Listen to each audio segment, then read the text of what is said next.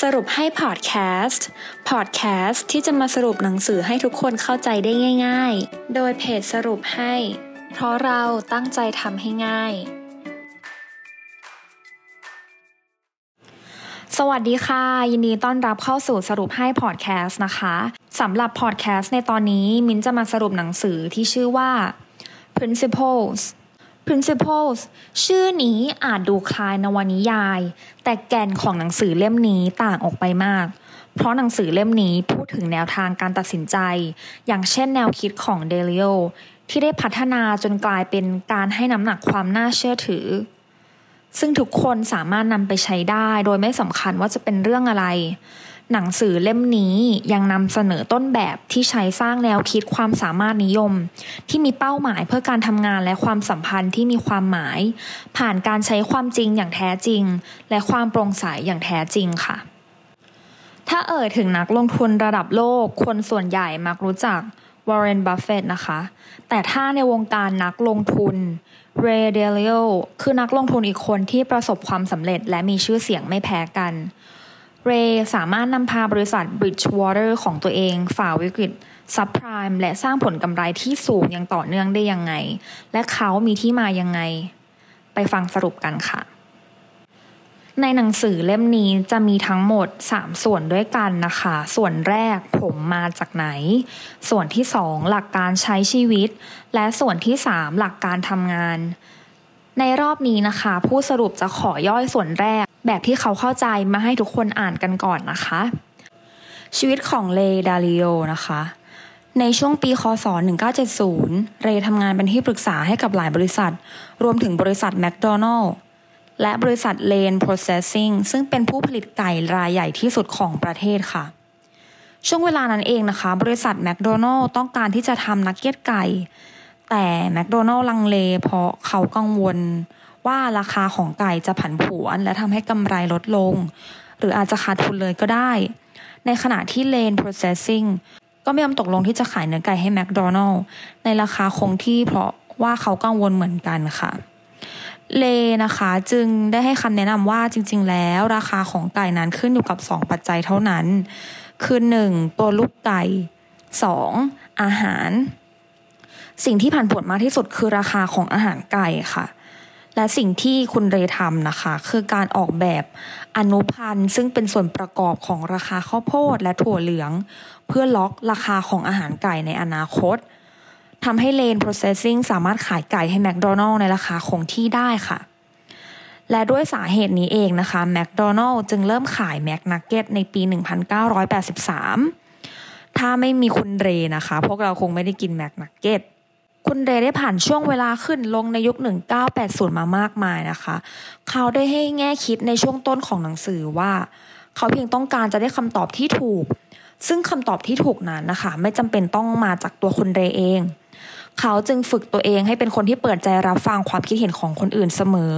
แล้วก็ได้สรุปว่าวิธีการเหล่านี้จะเป็นวิธีที่ทำให้เขาประสบความสำเร็จได้คนที่ฉลาดที่สุดนะคะที่ไม่เห็นด้วยกับเขาคือเขาพยายามหาเพื่อที่เขาจะได้พยายามทำความเข้าใจกับเหตุผลของคนนั้นจะได้รู้ว่าเมื่อไหร่ไม่ควรมีความคิดเห็นหรือแสดงความคิดเห็นของตัวเขาเองออกไปเขาได้พัฒนาทดสอบและสร้างระบบของหลักการที่สามารถใช้ได้เป็นสากลและไม่มีเวลาสมัยเขาพยายามหาจุดสมดุลระหว่างความเสี่ยงและผลตอบแทนโดยสร้างผลตอบแทนให้สูงในขณะที่ลดความเสี่ยงลงระหว่างทางของการใช้ชีวิตของเขานะคะมีเรื่องต่างๆเกิดขึ้นมามากมายเรื่องที่ทำให้เขามองชีวิตเปลี่ยนแปลงไปจากเดิมอย่างเช่นในช่วงกลางทศวรรษ 80 บริษัท Bridgewater Associates นะคะมีลูกค้าชื่ออลัน บอนซึ่งเป็นหนึ่งในบุคคลที่ร่ำรวยที่สุดของออสเตรเลียธุรกิจของคุณอลันนั้นมีการยืมเงินเป็นดอลลาร์สหรัฐเพื่อซื้อกิจการต่างๆเช่นโรงงานเบียร์ในออสเตรเลียที่เขายืมเงินเป็นดอลลาร์สหรัฐเพราะว่าอัตราดอกเบี้ยของสหรัฐณตอนนั้นถูกกว่าอัตราดอกเบี้ยของออสเตรเลียค่ะการทำแบบนี้นะคะคือการคาดการค่าเงินว่าดอลลาร์สหรัฐจะไม่แข็งค่าขึ้นเมื่อเทียบกับดอลลาร์ออสเตรเลียเมื่อดอลลาร์สหรัฐแข็งค่าขึ้นรายได้จากกิจการเบียร์ของเขาจึงไม่พอที่จะจ่ายหนี้ค่ะ คุณอลันเลยโทรหาคุณเรย์เพื่อขอคำแนะนำนะคะซึ่งคุณเรย์เองก็ได้คำนวณว่าถ้ามีการทำการป้องกันความเสี่ยงหรือว่า hedging ควรจะทำที่เท่าไหร่เพื่อเป็นการรับประกันว่าจะไม่เสียหายเรื่องค่าเงินไปมากกว่านี้เรย์ก็เลยบอกให้อลันรอจังหวะดอลลาร์ออสเตรเลียแข็งค่าขึ้นแล้วรีบทำการป้องกันความเสี่ยงของค่าเงินและดอลลาร์ออสเตรเลียก็แข็งค่าขึ้นจริงๆนะคะแต่ว่าอลันไม่ทำตามคำแนะนำค่ะเพราะคิดว่าปัญหาเรื่องของค่าเงินมันได้ผ่านไปแล้วแต่อีกไม่นานดอลลาร์ออสเตรเลียก็ร่วงลงมาต่ำสุดเป็นสถิติใหม่หรือว่านิวโลนะคะคราวนี้เนี่ยคุณอลันต้องประชุมด่วนกับคุณเรย์ซึ่งสิ่งที่เขาแนะนำให้ทำคือรีบรับความเสียหายเท่านี้และประกันความเสี่ยงซะแต่อลันไม่ยอมทำนะคะแล้วคราวนี้ดอลลาร์ออสเตรเลียไม่ปรับตัวแข็งค่าขึ้นมาอีกทุกอย่างมันก็สายเกินไปในที่สุดเขาก็ล้มละลายอลันบอนเป็นหนึ่งในหลายเคสของคนที่ร่ำรวยเก่งประสบความสำเร็จที่สุดลำดับต้นๆของโลกแต่ต้องสูญเสียทุกอย่างไปในพริบตาเพราะไม่เข้าใจในสิ่งที่ตัวเองกำลังทำอยู่ค่ะเรย์ได้เก็บข้อมูลมหาศาลในช่วงเวลาหลายปีอย่างเป็นระบบทำให้เขาสามารถบันทึกสิ่งที่เรียกว่าหลักการลงทุนหรือ investment principle นะคะและผลที่คาดว่าจะเกิดของมันคุณเรย์มีข้อมูลของผลตอบแทนของสินทรัพย์ประเภทต่างๆหลายพันรูปแบบและในแต่ละรายการเขาได้เริ่มทดลองโปรแกรมและทดสอบกฎพื้นฐานของการเทรดของสินทรัพย์นั้นๆดังนั้นเนี่ยเขาจึงมีตัวเลือกของสินทรัพย์ที่ใช้ในการซื้อขายมากกว่าคนอื่นเยอะมากๆค่ะเพราะเขามีการเก็บข้อมูลอย่างเป็นระบบการทำแบบนี้นะคะทำให้เขาตื่นตะลึงกับผลตอบแทนเป็นอย่างมากทางทฤษฎีเมื่อเรามีฐานข้อมูลและวิธีการทดสอบแบบที่เขาทำให้เราสามารถเพิ่มอัตราผลตอบแทนได้ 3-5 เท่าต่อ1หน่วยค่ะของความเสี่ยงหรือพูดง่ายๆว่าเขาสามารถทำเงินได้มากมายมหาศาลกว่าคนอื่นในขณะที่มีความเสี่ยงน้อยกว่า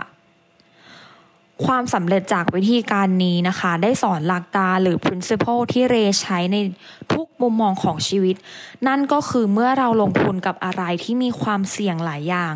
ที่อาจจะไม่ได้เกี่ยวข้องกันและทำมันให้สมดุลมีการบริหารจัดการที่ดีมันคือวิธีการที่แน่นอนที่สุดที่จะทำให้เราได้ในสิ่งที่เราอยากได้โดยมีความเสี่ยงน้อยที่สุดค่ะจบไปแล้วนะคะสำหรับ principle ในพาร์ทแรกหรือว่าพาร์ทชีวิตของคุณเรย์ ดาลิโอนะคะถ้าทุกคนสนใจนะคะสามารถไปจับจองหนังสือเล่มนี้นะคะได้ที่ร้านหนังสือชั้นนำทั่วไปเลยเนาะเพราะว่าเขามีอีก2พาร์ทที่ทุกคนสามารถติดตามกันได้นะคะว่า principle หรือว่าหลักการของชีวิตเนี่ยมันมีอะไรอีกบ้างนะคะอันนี้เป็นเพียงแค่ส่วนหนึ่งเนาะหวังว่าทุกคนจะได้ประโยชน์จากพอดแคสต์ในตอนนี้พบกันตอนหน้าสวัสดีค่ะติดตามสรุปให้ได้ที่ Facebook, YouTube และ Blogdit ค่ะเพราะเราตั้งใจทำให้ง่าย